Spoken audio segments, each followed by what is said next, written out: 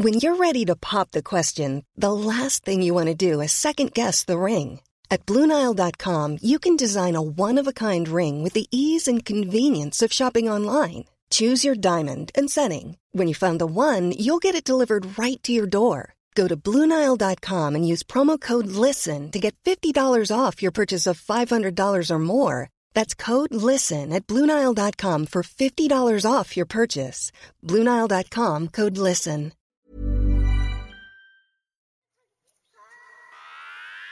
I miss you. What's good, Internet? It is August 7th, 2017, and you are listening to Waypoint Radio, episode 86. And for once, I have an answer to what's good. For once, I know what is good in the world. It is chicken. It is this chicken dinner we're feasting on. Patrick, we did it! We've done it in the canonical and non-canonical forms. We have two chicken dinners, one for ourselves and one for Crowbar and Sickle. Yep. And it was, you know what? It was the most Crowbar and Sickle chicken dinner possible. For people who don't know what we're talking about, we've been streaming PlayerUnknown's Battlegrounds for the last couple of months. We've done it 47 times. This was our 47th episode.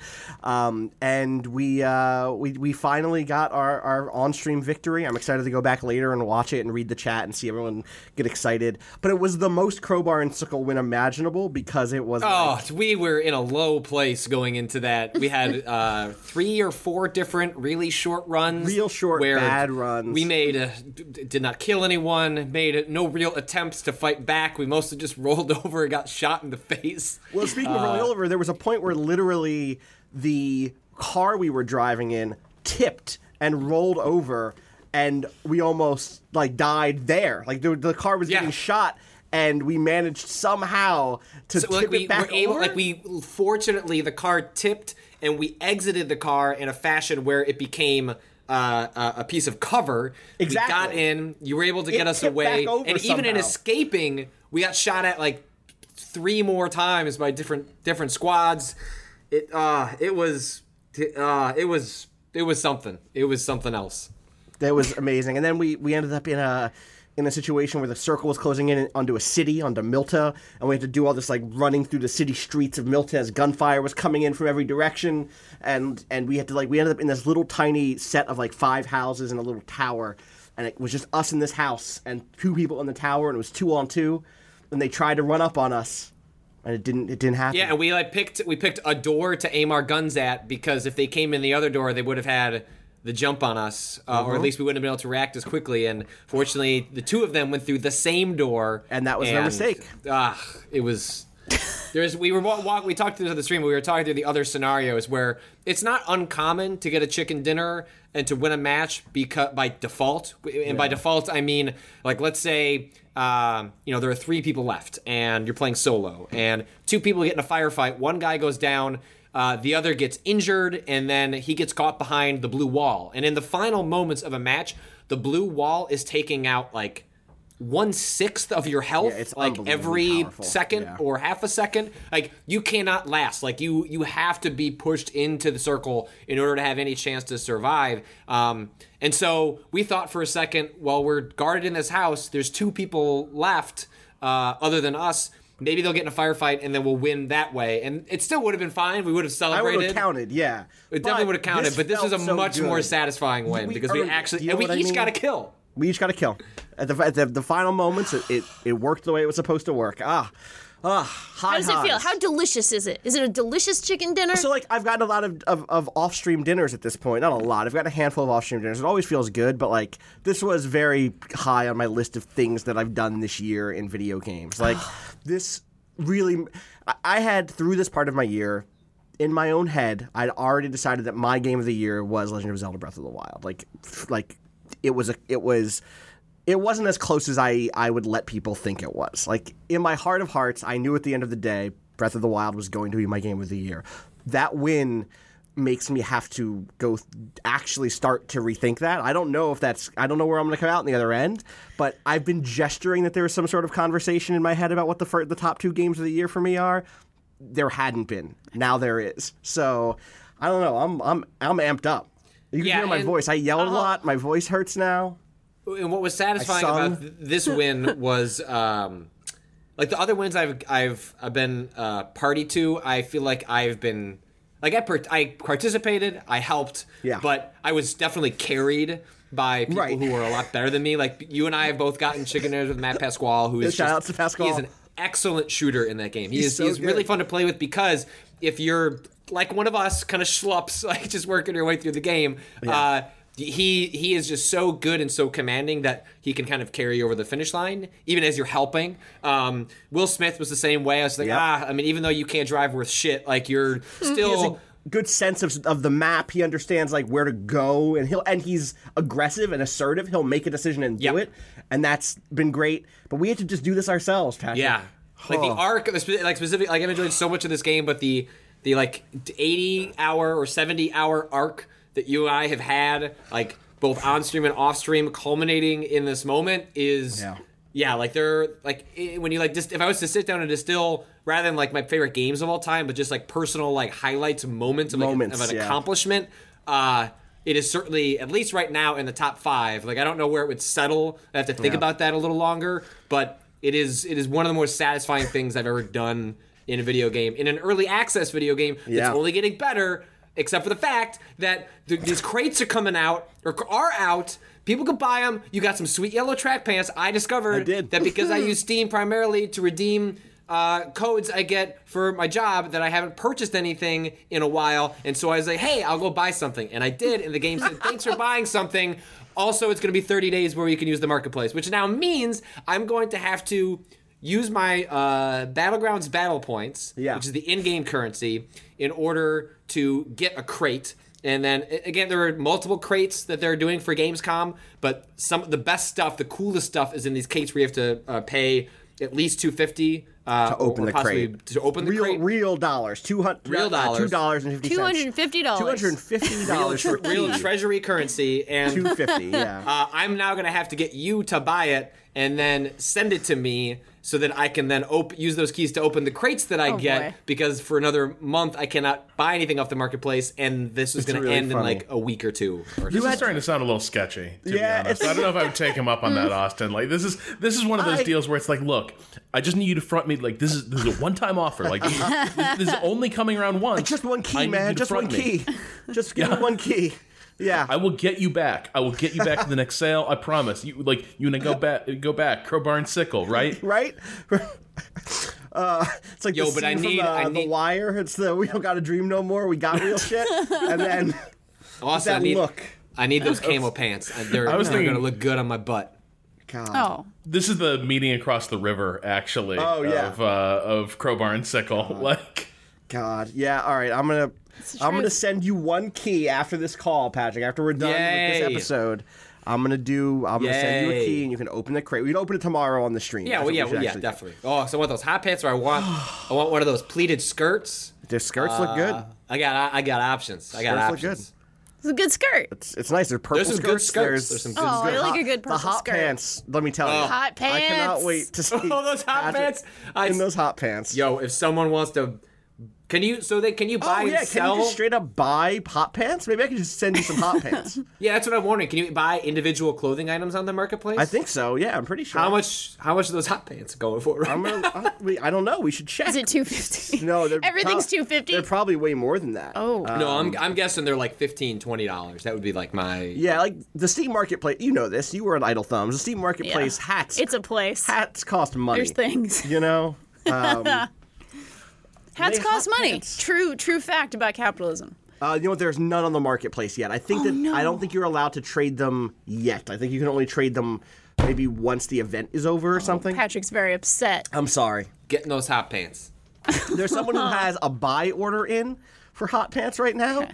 So on Steam, when you want to buy something, you can either there's one on the marketplace, I'll buy it, or you can put in a request to buy it. At which point I want to do I guess Patrick, I couldn't do that. I'd have to. Right, you can't do that either. Don't worry, because the highest buy order right now is $236. Oh.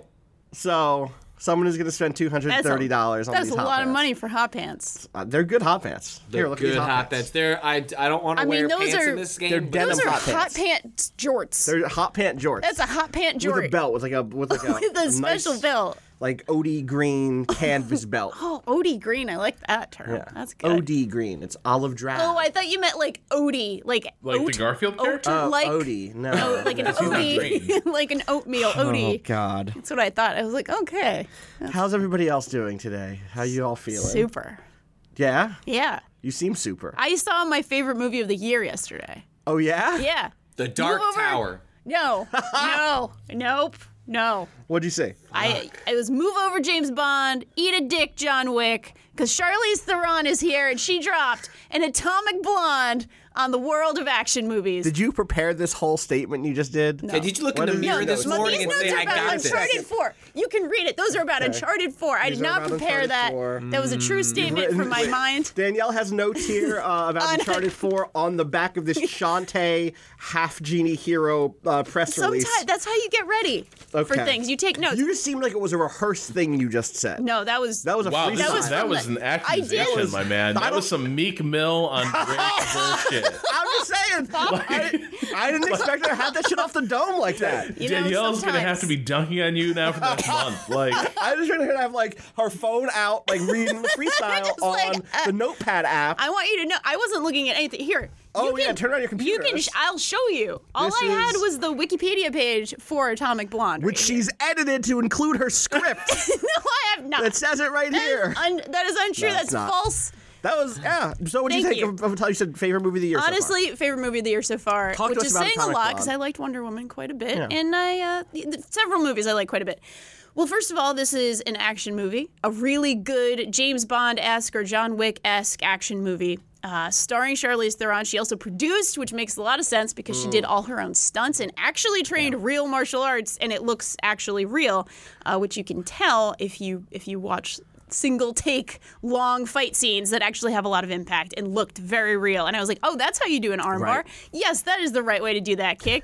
I got very excited about that. But she plays, set in 1989 Berlin, very, very specifically. You wrote a piece on the site about how well the movie does place and space and like in a specific time, right before the Berlin Wall came down, basically. Yeah. And the movie takes place around a couple of days of that happening. So there's already this energy, like this youthful energy in the city, this incredible sort of, I don't know, moment of activism and moment of excitement and Yeah. moment of like something stirring. Yeah, there's like a recurring theme through not a theme, but like the main characters who are all these like, you know, they're all espionage agents, they're all MI6 undercover, agents right? They're all and- like yeah. like you know people who are working on both the east and the west side of the wall. They're all constantly like backstabbing each other, or like are secretly aligned with a different group, or There's secretly like aligned double, to themselves. triple, quadruple Totally. It's- agent kind of stuff exactly. going And a lot on. of this stuff is very like low key and subtle, but throughout the whole thing, there is a lot of just like, wow, these people who live here are amazing. Yes. Like the emerging,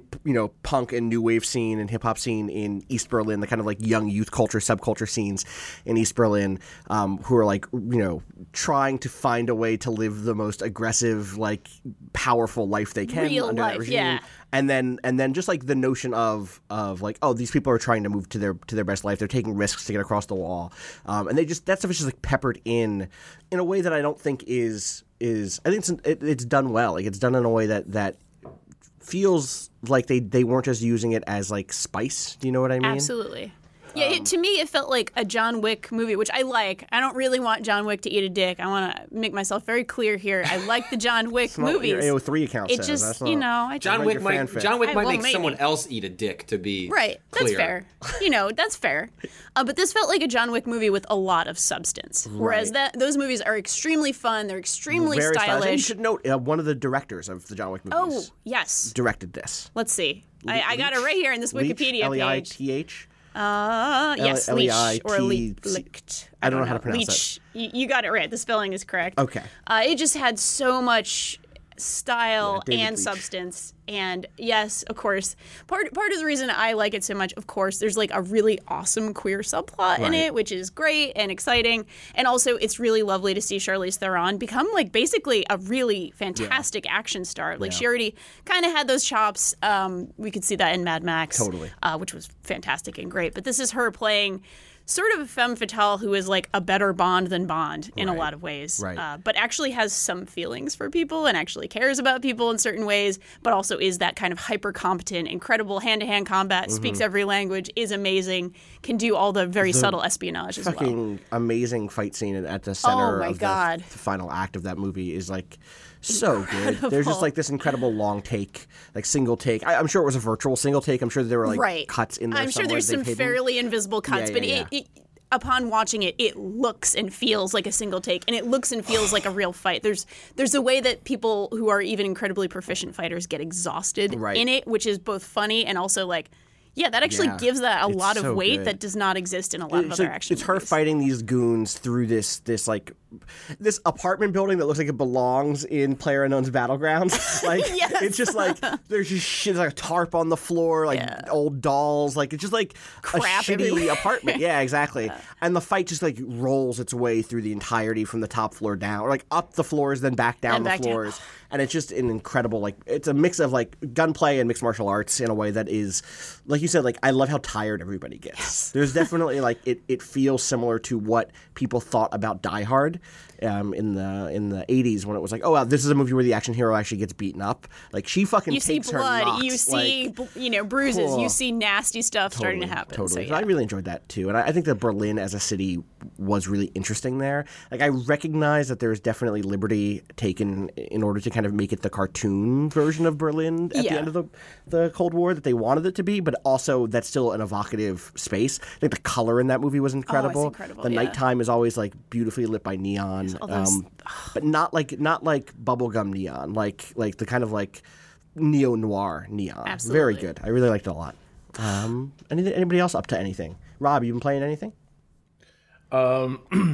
Yeah, I've been playing a few things. I guess the thing that's been sort of consuming my days of late is Battle Brothers. Oh, really? I hear that's good. It is good. But I'm also having like kind of a mild milkshake duck situation with a little bit. So Battle Brothers, like, and the funny thing is, it was like one of those things where I was sort of able to hand wave away some stuff when we talked about it on upcoming 3MA, and then but like something started to nag at me. I started really like paying closer attention, and the more attention I paid, the more concerned I got. So just briefly, Battle Brothers is like a tactical RPG where you run a mercenary band or something? Yeah, like it's very much like the good parts of Berserk in some ways. Okay. If you know that anime, it's a lot about, it's a really bloody universe. Like your soldiers are going to get killed a lot unless you're going to aggressively save and reload your way through this game. It takes place in sort of Mountain Blade overworld. Okay. And then for the tactical battles, it's a hex grid war game, tactical RPG. Okay. And it's sounds good so far. It is really Everybody good. loves Battle Brothers, the turn-based tactical RPG where you run a medieval mercenary campaign. 5 minutes later, the whole internet loves it. Yeah, I don't know, but it is like when we say something is problematic, I think this game is kind of typifies that.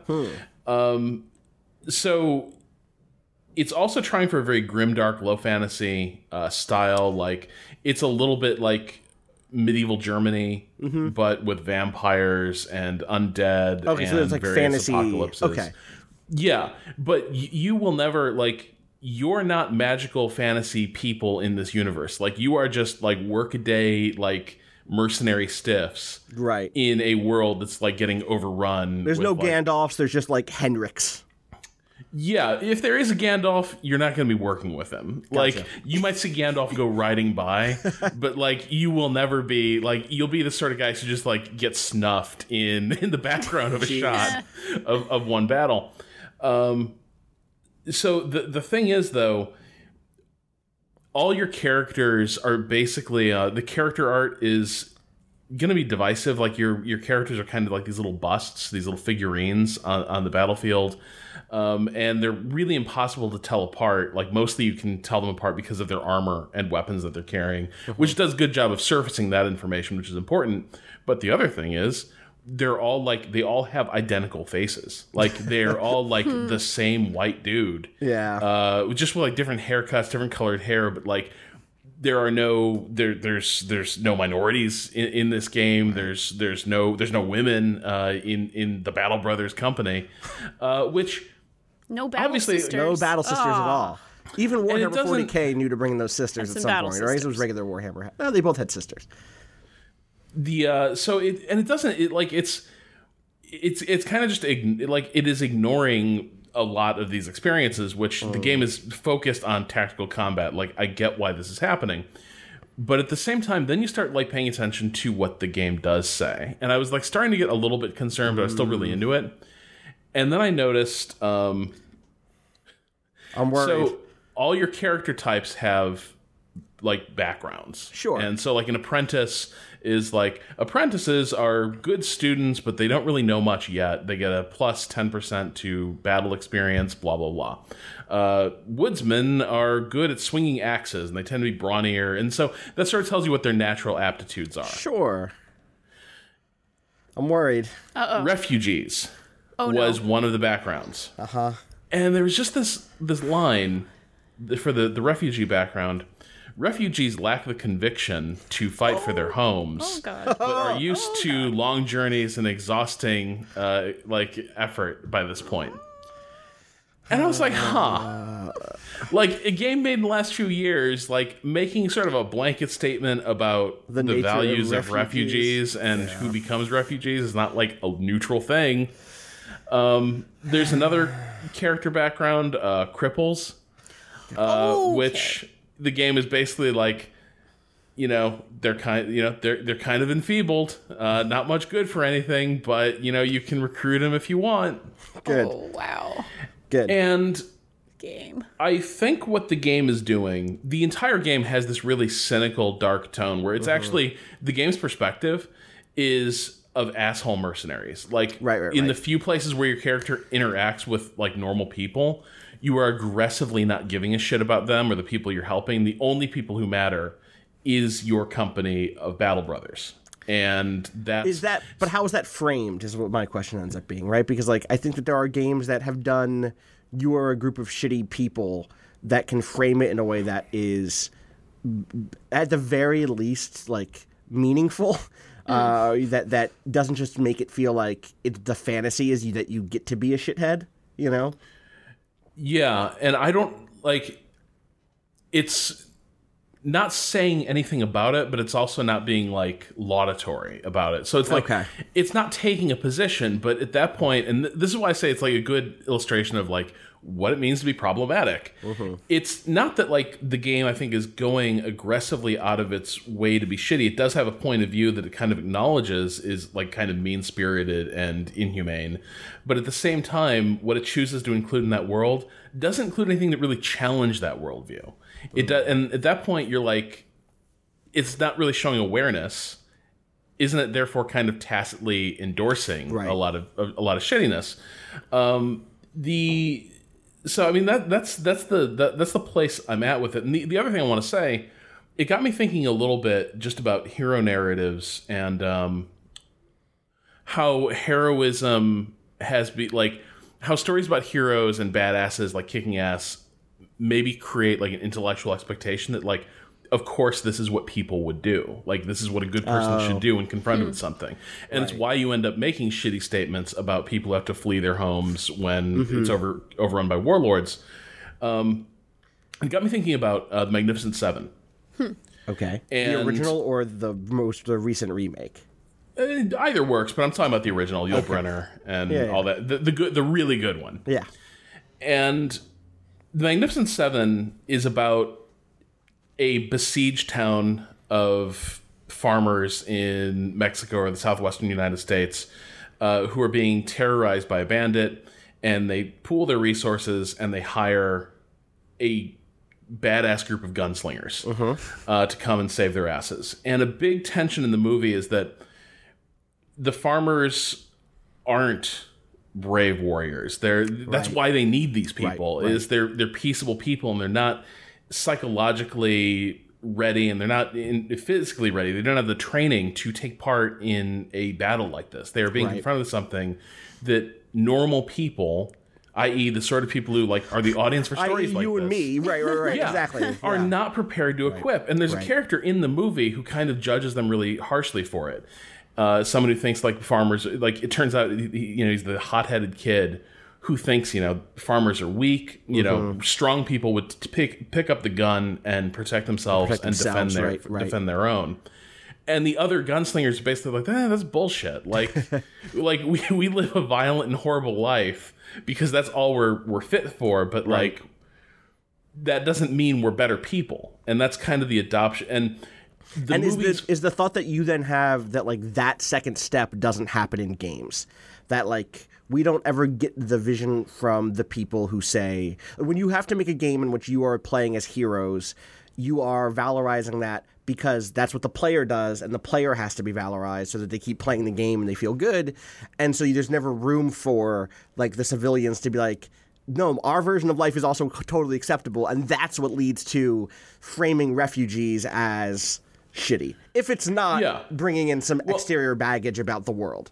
Yeah, and I think the thing in The Magnificent Seven is it actually captures the flip side of like if you have that mindset that like people who can't protect themselves and can't like be violent to protect their homes and their own, if you sort of adopt that mindset that people like that are weak and shitty and don't deserve anything, then that is explicitly the villain of that movie. One of the last things the villain of the movie says is almost kind of a, hey man, why you gotta do me like this? He asks the Magnificent Seven basically, he's like, if God did not want them sheared, he would not have made them sheep. and then you got to put that guy down. But I think in a lot of course, in a lot of hero narratives, you end up kind of adopting that mindset of like, well, I would of course never let this happen to me and mine because I know exactly how I would be in this situation. Yeah. And if you do get sheared, then obviously you're sheep and you kind of had it coming. And I think that's where Battle Brothers kind of unwittingly or tacitly ends up stumbling. Right. And it's made a great game, and it is a really good game. Like I highly recommend like I think it is up your alley, but at the same time, I gotta admit, like once I saw this stuff, I enjoyed it a little bit less and started like it's like when you're hanging out with a friend who you never know like when something really inappropriate is gonna come out of their mouth, and there's that like, should I even be here? Like, is this really sustainable? Yeah. That's kind of me playing Battle Brothers right now. Right. I think we're going to continue this conversation in a second, but I just want to shout out the game that I played and actually got a victory in, which was The Shrouded Isle. I played. Disclosure, art is by Eric Elahi, who's done art for us, and Tanya X Short, who's written for us a couple of times, worked on it with Kit Fox Games. They made Moon Hunters last year. The Shrouded Isle is like a really interesting... Rob, you should play The Shrouded Isle. Ooh. It is a... Do you want the mechanics pitch, or do you want the setting pitch? Do you want? Give me the setting. All right. For mechanics. I mean, I'll just read. Like, it's a very good lore cell on the Steam page, just in their little mini thing. Your Excellency, you must prepare for the awakening of our Lord. He hungers for a human sacrifice every season. Oh. Sinners try to hide their dark secrets, but all must be purged. You play a sort of kind of cult who lives off on the shores of this in my mind European or maybe North Atlantic seaside, who worships the dark god Chernobog, who is supposed to be resurrected after 500 years of darkness. It is year 497. You have 3 years left, and you have to just keep your fucking town on track. And the way you do on that... track for what? To make sure that they don't become sinners, that they don't lose focus. We're so close to the resurrection of our Dark Lord.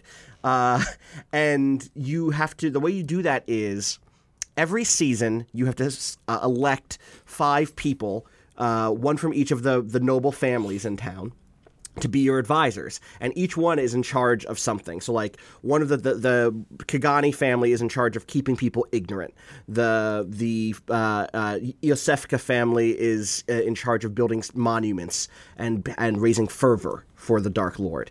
And you have to balance a bunch of stuff. Like, first of all, you have to balance the loyalties, because the thing that happens is at the end of every season, you have to kill one of your advisors, which means that like the Acefika family is not going to be pleased if you killed one of their advisors, especially if they didn't do anything wrong. But here's the secret. Everybody did something wrong. It's just a matter of knowing how bad the thing was.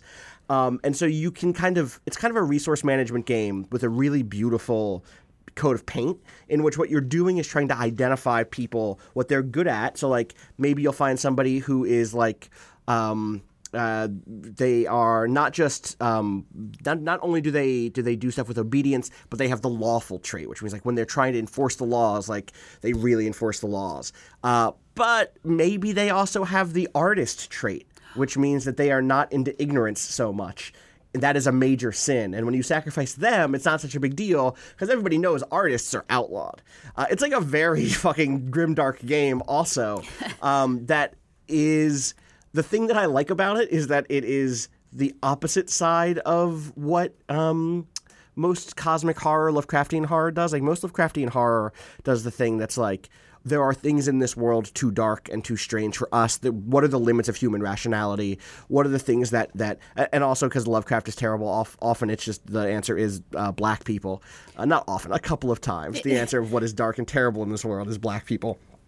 But what actually resonated with me with Lovecraftian horror always has been the limits of human reason. That there are things that do not add up. That there are things that the world does not make sense. There are horrors too great for our minds. The thing that I like about this is it kind of flips it and says like, there are things that we believe to be so good that we cannot understand them, and we will do anything to get them. Even if that means slowly purging an entire village. Like, I got my win, and one of these families was down to 2 people. It started with 7, and like bit by bit, like I guess y'all had a bunch of sinners. Sorry. And there are seasons when it's like, all you were just curious. You were a curious person, but that's enough for me to kill you right now because I don't want to upset the Caldwell family because then they'll rebel. It's like it's gorgeous also. It's a very striking, like, monochrome 2-color it's thing. Like neon yellow and navy blue. Yeah, or there's really there cool are actually looking. other themes that you can set up. There's like there's like a deep navy blue and a slightly lighter blue, and then there's like a maroon, like a blood wine one. That's the default aesthetic looks like a Game Boy game. It does. Yes, it totally does. Yeah. But like, I mean, with like gorgeous super high res art, but like the palette reminds me of an original Game Boy. And the thing that ends up being good about it really is just it was one of those games we talked about getting better in Battlegrounds, but like I felt myself getting better every single run, and the runs are pretty quick. You can play a full game of it.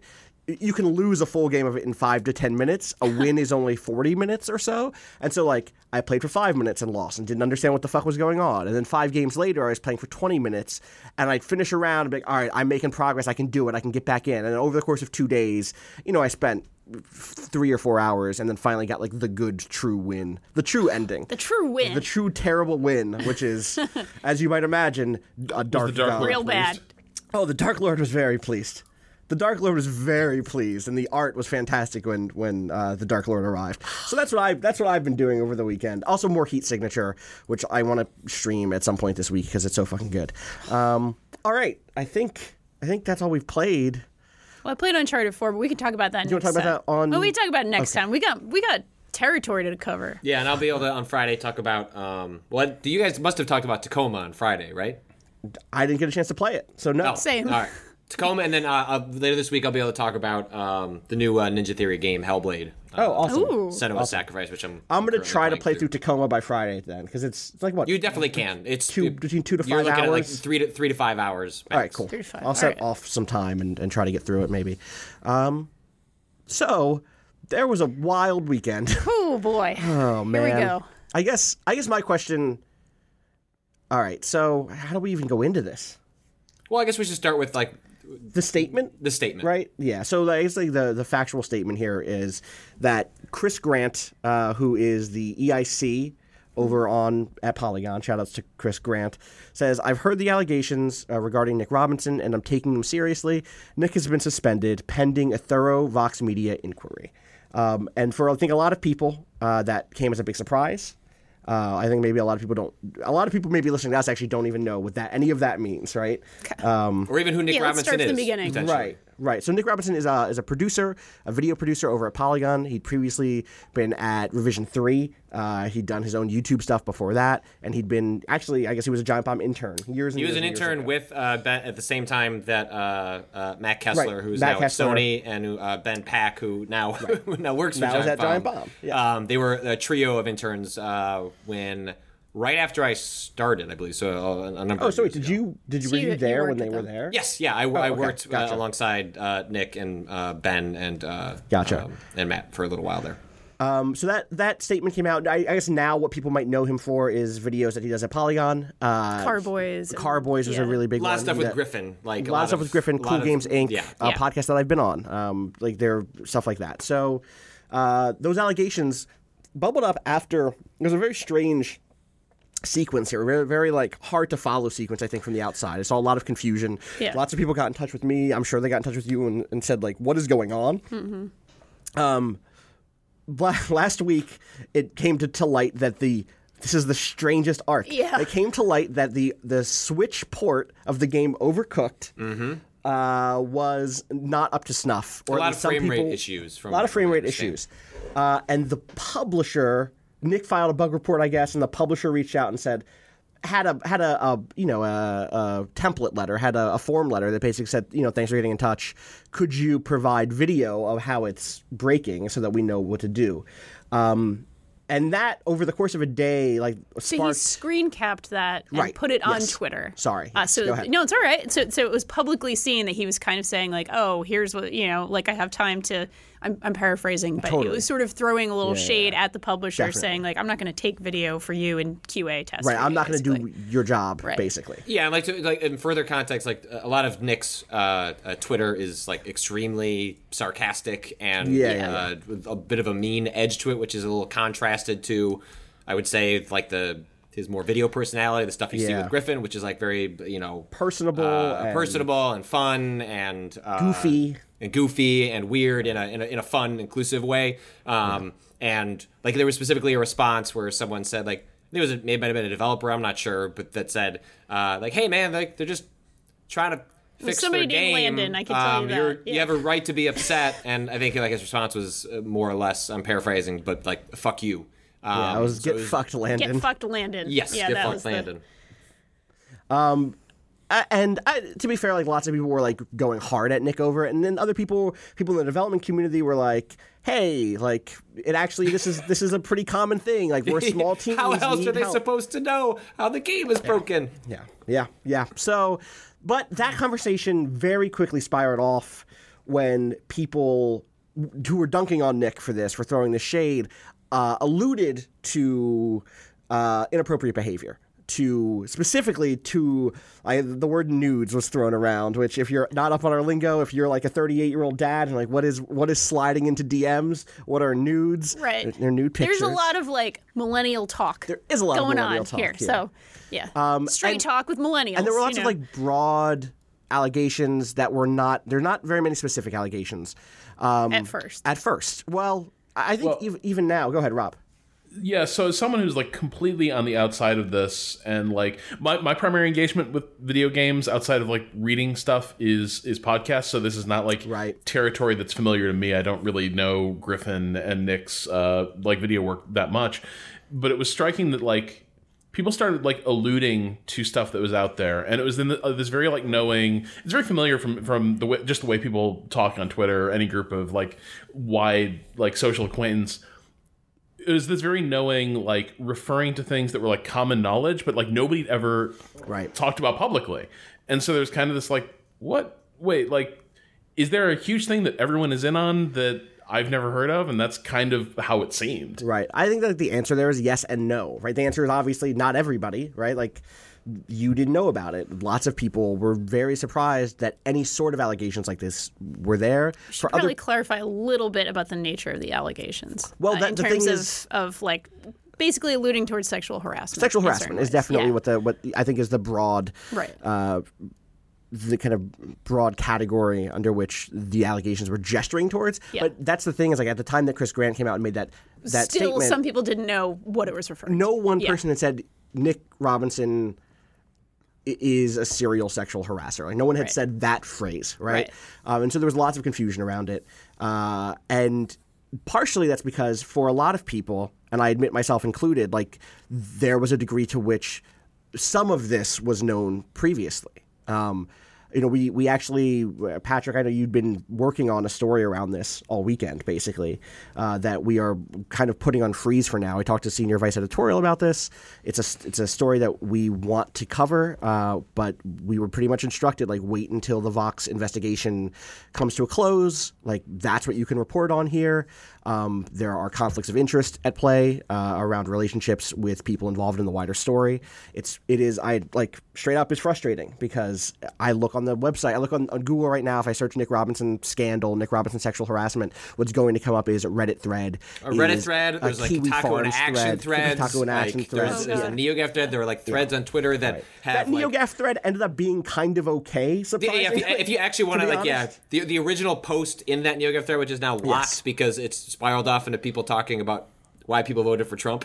Of course. Has some of that, and specifically that post, which was a little what I had hoped to do was to try and give people context for sort of like what is happening so they can wrap their head around it. And it also very specifically does not include sort of like locked accounts and screenshots of certain people that had been begun to share things. They were getting shared wider in a way that they did not feel comfortable with, because there's been an obsession as this is broken with that I think is natural for people to feel, which is, they've been called receipts, which is a reference to a meme that you can go look up on your own. But essentially people are looking for sort of definitive proof of what happened as opposed to shade, allegations, vague comments. The point that you make that about locked accounts openly saying stuff is actually a really interesting one for covering something like this and for our current moment in which there are people who have locked accounts but still have lots of followers on those locked accounts. Which we should probably even say, like, if you're not like super into Twitter, a locked account means it's not public and you actually choose who can see it. So maybe it's for 10 friends or 15 friends. And like, or 100 friends or 200 friends. Whatever number you want, you have to approve basically who can see it. So that's just to know it's basically like a type of, you can think of it as a type of like group chat or something. Exactly. Yeah. Well, and that's the thing Private that gets tricky too is like, as journalists, we have access to information that we know we could report on. I can report on this Chris Grant statement. It's made on his public Twitter, right? I can report on, if someone gives us a statement on the record, we can report on that statement. There's stuff in private Twitters that, I don't even know that I would want to report on it, but like, oh, this is a thing. It's like, oh, a lot of people saw this accusation that is more clear than what was out on public Twitter. And so stuff like that is what can lead someone like Chris Grant and Polygon to make decisions regarding things like taking steps of suspension and further investigation. And there's a whole mess involved there, especially when it comes to legal action versus what may be an extra legal detaal, basically. That has been another sticking point, I think, for this conversation with a lot of people who are saying, like, he deserves the benefit of the doubt. He deserves, the innocent until proven guilty. And like one of the things that I see a lot of people coming back to is that debate right there. And it's like, well, the court of public opinion is not the court of law. No one is locking Nick Robinson up, but you're allowed to have feelings about a person separate from what you would do to them legally. Right. And that is I guess a complex thing, because we do hold pretty complex. That notion of being innocent until proven guilty very firmly, or at least some of us do. But I think there's a key difference between those two things. Well, and you have, if you look through, like, one of the things I was doing this weekend was sort of name searching for him to kind of get a sense of where his fans were, because, I mean, if you look at Nick's follower count, it, is dwarfed by a lot of other people, but similar to the McElroys, like Nick's, a lot of very dedicated fans. Like, one good way to judge like sort of like a fandom is on any random tweet, just see how many faves they get. And like most of Nick's tweets get like thousands of them for even the most innocuous sort of statements. And so I was curious how those fans were reacting. And So there are like sort of, let's call them shitlords, who just want to die on the hill of innocent until proven guilty, which is not as black and white or as clear as you want to make that sound. And then there's the more complicated, which I think actually might come up in a question that you had Austin had talked about that someone had submitted. But like, what does a fan do when their natural tendency is, I don't want to believe this person did the thing that they are being accused of, and so my feelings are, I hope they are innocent, because I want to continue enjoying the things they made, the things they may make in the future, because if it turns out to be true or is a shade of true or whatever, direction it goes in, can I continue to enjoy that? Like a lot of people went through that with Bill Cosby. I'm not comparing those scenarios. I'm just saying a public figure in which what happens to the art of the artist when their personal life becomes extremely complicated and messy. And I think I understand the hesitation of a lot of fans that go, because I actually saw a lot of very reasoned fans that were like, I hope he's innocent, but if he's not, that makes my relationship really complicated. I don't know if I can enjoy that content anymore. But I understand their initial hesitation to just be like, because anything that you love, when it gets fractured in this way, like that sucks. Like that's I don't know that I can watch a Woody Allen movie again. Right. There's a point at which I got old enough and clued in enough to be like, fuck, no, I can't. Like I grew up loving Woody Allen films, and like, and that's a decision you have to make for yourself. We've had that conversation before. I've brought out my favorite John Darnielle quote about like we've done that route of like, what about shitty creators? I think it's been extra interesting to me to watch because so much of that fandom is progressive, is very forward thinking, is very willing to listen to victims who come forward with their stories, and it's been frankly a relief to see that a lot of those fans have said like, you know what, like this is shitty, and I'm frustrated that this has happened, and not close ranks and said, not our boy. Right. Which partially I think also comes from things that like Griffin made a statement about being very frustrated and upset about Nick, basically. And to both Matt Kessler and Ben Pack made statements that were not, again, sort of specific, here's what happened or here's why I'm upset, but they're the people who, some of the people closest to him were very public about their discomfort. Right. And I think for me, one of the larger things that this gets to is it's a reminder about what we think safety looks like. Yeah.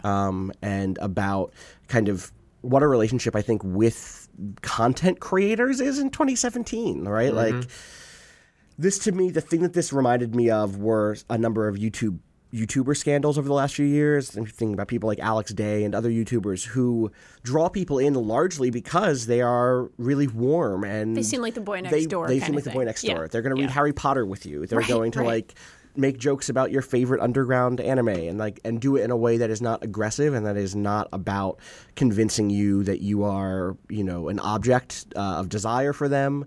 And then once that kind of opens things up, then there can be really aggressive behavior, there can be manipulative behavior, there can be sexual harassment. And that stuff is one of those things that we need to get good at looking for and recognizing the signs of.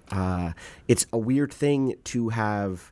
Like I said earlier, like it's not a thing we're writing about right now, partially because there was a degree of conflict of interest. There was a degree of, as Rob mentioned, like it seemed like certain people knew some things. Like I can say openly, I've known some shit about Nick Robinson for a while now. I've had like knowledge of like, oh, hey, he's done some creepy shit. But the people who I've spoken to who've been involved in that have not wanted me or other people to be public about that information for lots of complicated reasons, which you have to honor that request when that happens. But it opened up a sort of vision for me of looking at not just Nick's behavior, but other similar sorts of behavior in the world, the wider world beyond games, happening in comics, happening again in YouTube, happening in fan comics, happening in all sorts of different kind of creative spheres of like, oh, what is the power relationship between a creator and their fans? What is the power relationship between a creator, at a publication or at a, in a media outlet versus freelancers, versus other people who are just kind of like trying to get by. And that stuff is a mess. And like, it's clued me into that sort of manipulative and really just gross behavior in which the power dynamic is used to benefit somebody and to silence other people. Well, and it's also. Oh, go ahead, Danielle. I was just going to say it's very complicated and also illustrated to me something about the nature of celebrity and the nature of the whole cult of personality that is what game journalism is now in a lot of ways. Right. It's doing podcasts, it's putting yourself out there, it's having a Twitter presence, it's all of these things which are now equated, and especially in this sort of very grim way potentially, to celebrity and things that celebrities have done and powerful men have done to women for a long time. Forever and ever. Right, There's nothing new whatsoever about it.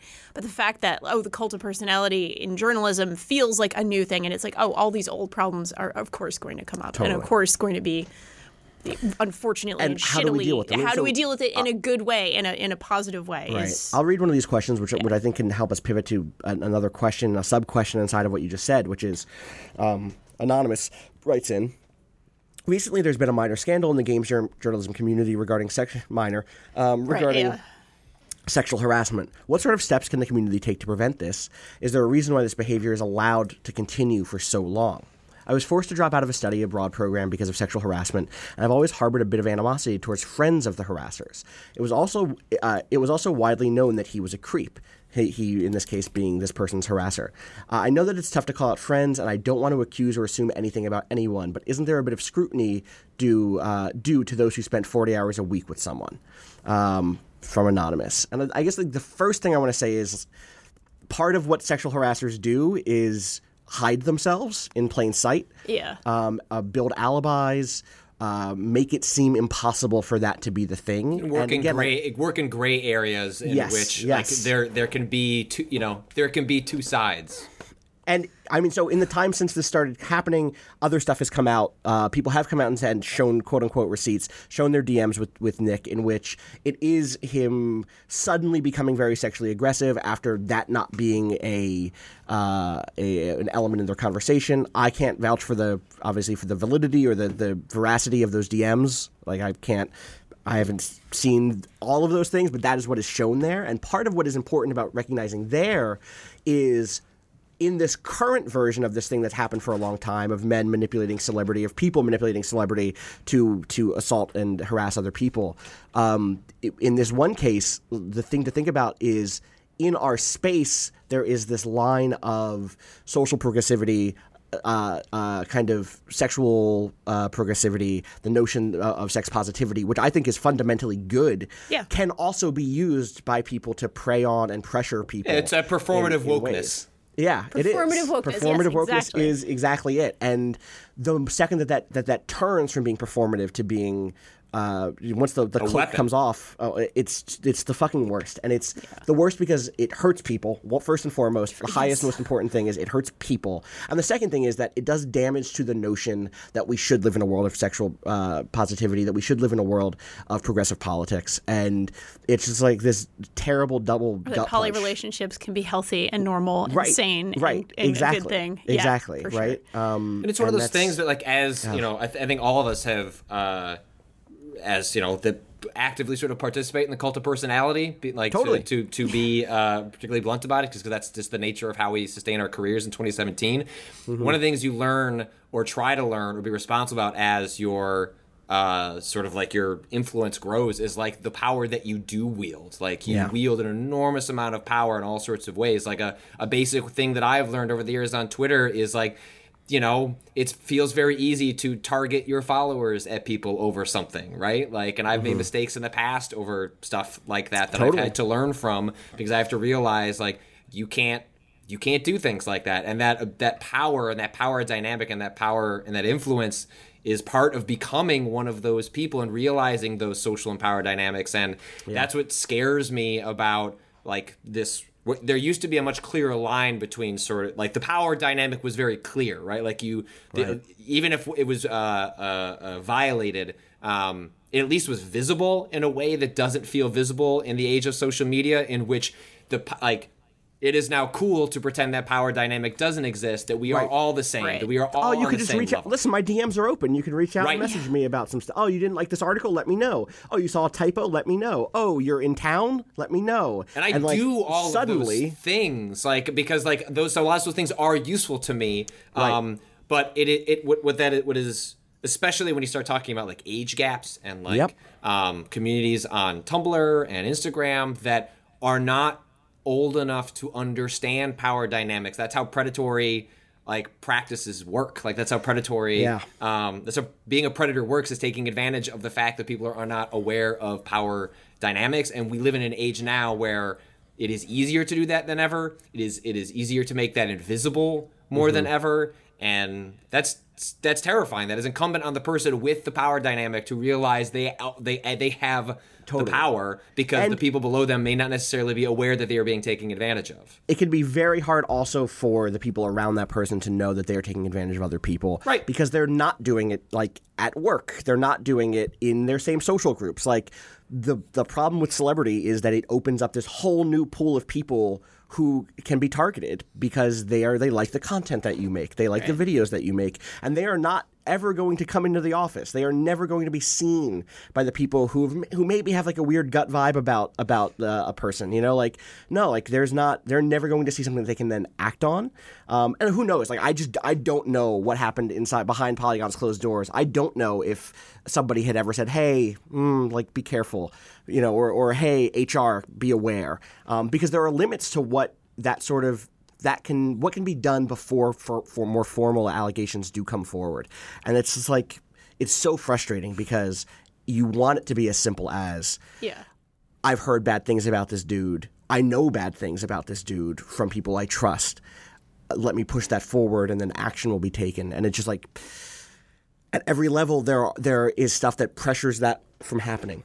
Yeah, I can say from a completely, utterly divorced from this experience, a sexual harassment experience I had at work that was incredibly clean cut. Like I'll just say, I was groped at work by a coworker once, before I was full-time in games. Sure. And it was even as clear cut as it was, other workers were present, saw what happened. I still felt really bad and never wanted to be like in the hallway with that person until they were fired, in my case. And like it was horrifying. And I even felt bad. I was like, oh, this person's going to get fired because of me. There's a whole complex gamut of emotions, and it's incredibly common. And it's one of those things where it's like, it is good to talk about these things and have these things in the open and think about ways to move forward and protect people and encourage whatever we can in a positive way, because I understand from a very personal experience, it's hard to talk about this shit and not feel like, oh, and now I made it weird, and now I've like created this weird dynamic in a group. And towards Anonymous's question about like what steps do we take, I am thrilled that Polygon is taking this seriously. Yes. Is holding an investigation, made the choice to suspend Nick until that investigation is over, and who knows what happens from there. But like, that is already a huge step and hopefully sets precedent for if this happens again. Yeah. And frustratingly, when this happens again, because people will remain to predators, they will keep taking advantage of power dynamics, and the hope is that bit by bit it becomes more and more clear that it's not welcome here. That publications don't want to work with people who do that, and that there is just no place for it. And I mean, we'll see, but that for me is one big step. And on the community side, being supportive of that process, being open with the fact that like maybe your fave is more than just a little problematic. It can be tough to do that, but like that is part of how we push towards the best possible outcome here, is not to try to protect the person whose stuff that you love. If I ever like hit somebody with a car and drive off into the night, like, or whatever, fucking if they arrest me, I need y'all to know I deserve to go to jail if I hit somebody with a fucking car or whatever. And drove away, right? Like not in Battlegrounds, it's fine, right? In Battlegrounds, well, it's going to make. Hey, I'm Ryan Reynolds. Recently, I asked Mint Mobile's legal team if big wireless companies are allowed to raise prices due to inflation. They said yes. And then when I asked if raising prices technically violates those onerous 2-year contracts, they said, "What the f*** are you talking about, you insane Hollywood ass?" So to recap, we're cutting the price of Mint Unlimited from $30 a month to just $15 a month. Give it a try at mintmobile.com/switch. $45 up front for 3 months plus taxes and fees. Promo rate for new customers for limited time. Unlimited more than 40 gigabytes per month. Slows full terms at mintmobile.com. Those streams weird. Yeah. Oh, no! sure is. All right, well, that goes to Andrew's question, who wrote in and said, I was deeply engaged with a gaming community that's been torn apart because of one of its creators was recently outed as a reprehensible human being. That's Andrew's words. Only a few days ago, I was a huge fan who interacted with the community Twitter and subreddits as part of my daily routine, and now I feel sick at the sight of any of this person's content. So, in the aftermath of all of this, how do I handle the love I had for content that that came from what I thought was a good or at the very least decent place? Do I delete all of the fan videos and art I poured my soul into and felt giddy pride in when the person retweeted? Is there a way to distance the author from the work when their work involves their voice and personality? A way to leverage the shame I now feel for ever being a fan? Where does the community this person left behind go from here? I mean, don't feel bad for liking the content before. Yeah. You can't shame yourself for not having information you had no access to. Like that is not incumbent on you, the fan, to put that burden on yourself. Like this was like an inside baseball type situation where, like, real talk, like, I don't know what people at Polygon knew about Nick. Like, I don't know how spread those rumors, or not even rumors, how spread that talk was. I know that Rob was shocked by a lot of this, even though I think Danielle, you and I were like, knew some of this was coming. And so you should really understand that if you were just a fan, I don't think that there's anything here to hold yourself up against the wall to. Like, you didn't fuck up because you liked Carboys. Right. You couldn't have known that, right? Moving forward is the hard part. Moving forward is the hard part. That's the really hard part to sort of parse. Yeah. I guess the thing for me is, the thing that I would say is that stuff that you did then, you should still be proud of it on its merits. If you did rad fan art, if you made fan videos, if you did animations for Cool Games Inc., hopefully you learned skills and did something good came out of that. As bridges towards stuff that you're going to make in the future, right? Like, you worked your creative muscles in a way that is valuable in and of itself. The fan communities for those shows did really incredible, fun things that, like, interacted with the creators in ways that were really rad at the time. And I think what you can do is go forward and keep making different stuff, like try to find a way find creative outlets for things that are just as fun for you. But also I think maybe let yourself have this down period where it feels shitty. You're allowed to feel shitty. It's a thing that I think we don't get told a lot. Yeah. You're allowed to feel caught up on this for a little while, And you're allowed to be blindsided by it. Totally. Too. Like, don't. Yeah, it is a weird thing. Yeah. And related to the sort of like the intensity of the fandom, because I think that's like a critical aspect of this story, is the intense fandom that is associated with both the McElroy brothers and Griffin's work, both with Griffin and even the stuff he did outside of that. Like this demand that has been pervasive for proof or receipts.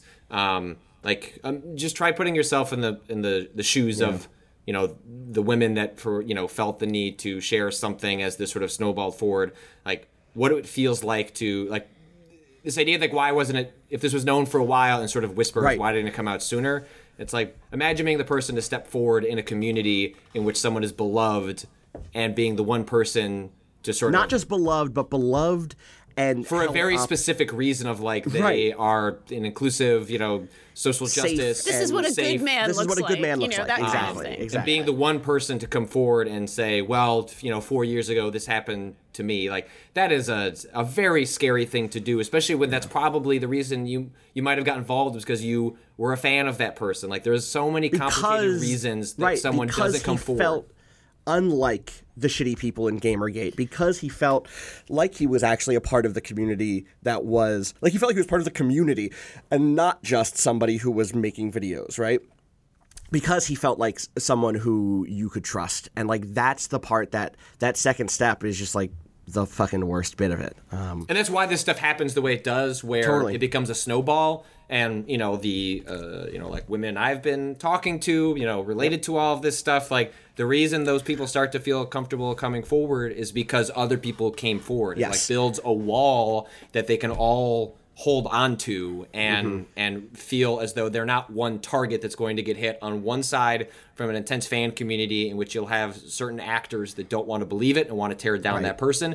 And then, there's the very real Gamergate side of this, in which the folks that are still involved in that sort of their own communities are using this as a way to drive a wedge between other existing communities, in which one person comes forward and then starts taking it from two different sides, in a way that is really intense, is personal, and given the potential trauma involved for those people when they experience the thing, and then having to performative go through that trauma again to explain it to people, like, you just have to let you have to let that go. Like, the curiosity, the desire to see proof is I understand it. Or even to know, I get the curiosity. Like, even beyond. Or even before, I would say, I want proof. I think there are, for a lot of people, just like, tell me what happened. Right. I'll believe what you tell me. Just tell me what happened. I get that curiosity. I get it because one of the things that's happened over the last week or the last 4 days has been people have come to us privately and said, hey, this, and this. And like, oh shit, like I thought I had a good picture of this. Yes. I did not have a good picture of this. I thought, and that also is part of how more people can come out and feel comfortable coming out to build this wall, to say like, hey, here is the brick wall that is from all of our little bricks makes up a bigger picture of what happened here or what sort of things were happening, is because suddenly people can come out and say like, oh, she came out and told her story. They came out and told their story. I can continue to tell the story, because part of the story isn't just this one thing happened and this one thing happened. It's this stream of things happened. This whole set of things happened, and the scope is the story in some sense. Yeah. It's a lot. It is a lot. It reminds me a lot, and I keep going back to YouTube to some degree because I was in a fan community years ago. Alex Day is the guy who I keep coming back to, who I thought was just like the sweetest dude on the internet, who was just like, boy, what a nice guy. Like fluffy hair, like cardigans, like very presented as being the sort of person who, if I was in a room with him, I would not have to pretend to be more macho than I was. Do you know what I mean? Right. Like the sort of person who has moved past alpha male bullshit, the sort of person who did lots of videos with women, who he was friendly with, like flirty, but very like boy next door again, like you said. And then like the charges came to him, or that revealed that there were allegations made about sexual harassment, sexual abuse, sexual assault that were like devastating at the time, because it was just, he took complete advantage of this image to hurt people. And it's like, I used to watch every one of the videos that this dude put out. Now I can't even look at him. And also it was weird. He like shaved all his hair off as if to lean in. It was the worst. Oh, God. Like Jesus, yeah. One of those things where But I think for a lot of people, this is going to be a moment for them to remember what their relationship to celebrity and to content creation in the modern era looks like, what it looks like. I think this is also really illustrative of why adopting the vocabulary of codes of law for your standards for like you hold people for like interpersonal relationships and expectations within a community is really inappropriate. Like innocent until proven guilty, or the presumption of innocence is something you are legally entitled to. Under our code of laws, and has a really specific meaning and intent for courtroom proceedings, for criminal court proceedings, not even civil law, but criminal proceedings. And you see the same thing happening with like how censorship gets bandied about. Totally. And the thing is, these are legal statutes that exist for a certain reason, but communities, people, businesses, anything happening on the interpersonal level doesn't need to be held to that standard, and arguably shouldn't. There's a lot of stuff that you will never be able to prove beyond a shadow of a doubt, is truly like problematic or sketchy, however you want to phrase it. But there's a lot of stuff you're never going to be able to prove to that standard. Right. Doesn't mean that communities are not allowed to reach a conclusion and decide how they want to proceed from there based on the facts and based on things that maybe haven't been like outed in a court of law, but are and may not even be known. Criminal. That's the other thing here, right? Is that like a community can decide and a business can decide like, the behavior you're doing is not behavior I align with. Like, this is not sex positivity. This is sexual manipulation. This is, throwing your power around unjustly.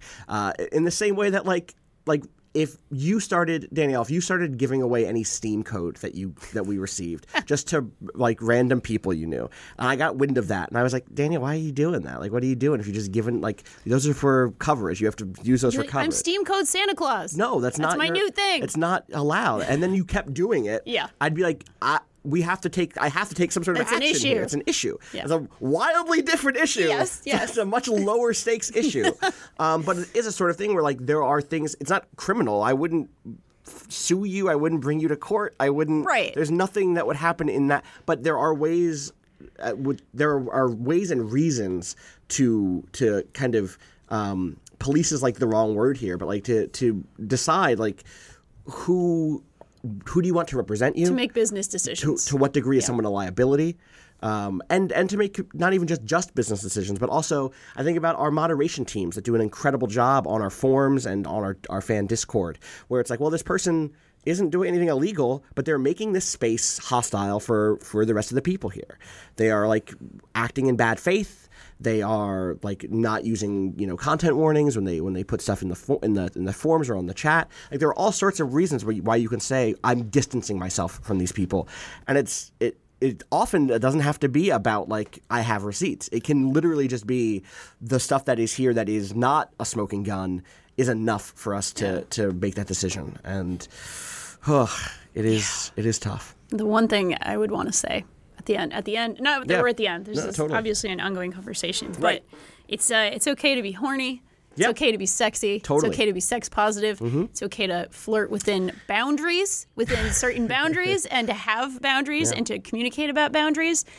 And it's real good to know where those boundaries are, and real good to communicate with the people that you're talking to about these things. Yeah, and like frankly, if you feel like someone is using your sex positivity to get something from you, like I don't know if hearing these words helps at all, but like draw that line. Know your boundaries, especially if you're young and you maybe haven't had all of the education in the world about this stuff, which I don't think most Americans do have great sex ed about consent and necessarily and about what boundaries are and what they should be and what you're comfortable with. So that's the sort of thing I would really urge you to seek out some good resources on how to sort of and find that's those hopefully things out. one of like the small positives, and when these situations occur, is it's instructive to understand these dynamics and to see like if that's happening to you, maybe that can, you see these exchanges, you see how this plays out, and you can better recognize what may be happening in your life or your friend's life, or just you seeing how it plays out in other scenarios can give people a template to better understand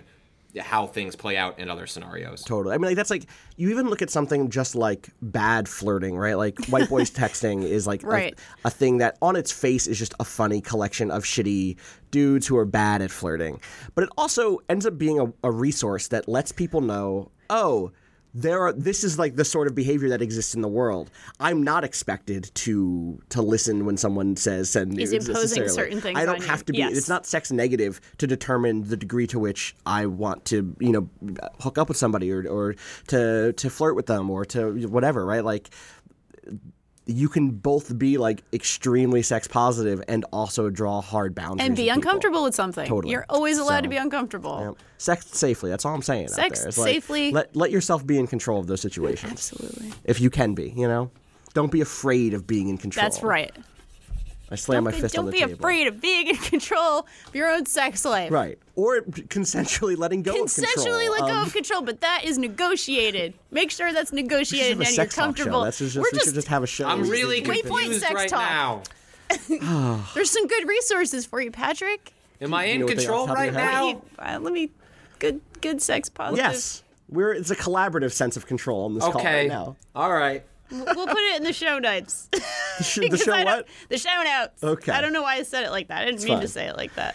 All right, I think we've worked our way through this. We know people still have questions about this. We know that there are people who are in a position now where no amount of words from us will make them feel more comfortable about the stuff that they watched and the stuff that they loved. And I know that there are people who are listening right now who are like, no, fuck you. Like, you show me the receipts still. Right. I just want you to be open-hearted about the people who are targeted. Like, that is really what it comes down to for me, the people who were harassed. It takes so much courage to step forward and say anything, even privately, even to a friend, even alone. Even vaguely. Even vaguely. Even like, oh, that guy. That it takes courage to say that when you know that other people like him so much. And like, so, you know, for those people, if you have been in one of those situations, like, I applaud your bravery. And if you're in one of those situations and you can't feel like you can come forward, I also, you know, I'm rooting for you, not so that one day you can, but so that you can at least find peace and like decide what you want to do and not feel like you're living in fear. It fucking sucks. So it is one of those things that to some degree felt inevitable in our community that we would have to face one of these because it happens in so many other communities. I think I held out hope that by being that the media organization side of this would prevent what happened in YouTube, what happened in it happened in Tumblr, it happened in LiveJournal back in the day. People with big live journals used to throw that weight around, believe it or not, to be shitty. And like, it always will happen. It always will. There will always be shitty people who take advantage of power so long as there's power and not enough processes to keep that power checked. But I at least hope that like this has been a learning experience for us inside of this community. I don't know. Any other big final words? I'm going to pivot to the end of this show now. Thanks to Bowen. I'm going to modify my ending today, too. So. Are you? Yeah.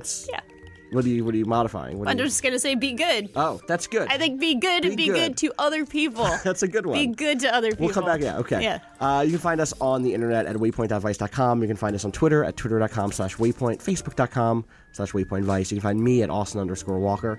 Where can people find you, Patrick? Find me at Patrick Klepek. Rob. At Rob Zachney. Danielle. At Danielle R.I. And what is it? I guess actually shout outs to Bowen for letting us use his track Miss You off the EP Pale Machine. Find out more about that at waypoint.zone/BOEN. Shout outs to Rob, our audio producer now, who has begun producing the podcast for us. And shout outs to you for listening to the high highs and low lows of the August 7th very real Waypoint Radio. Jesus. What do we tell them? We tell them to be good and be good to other people. Sounds good. Peace.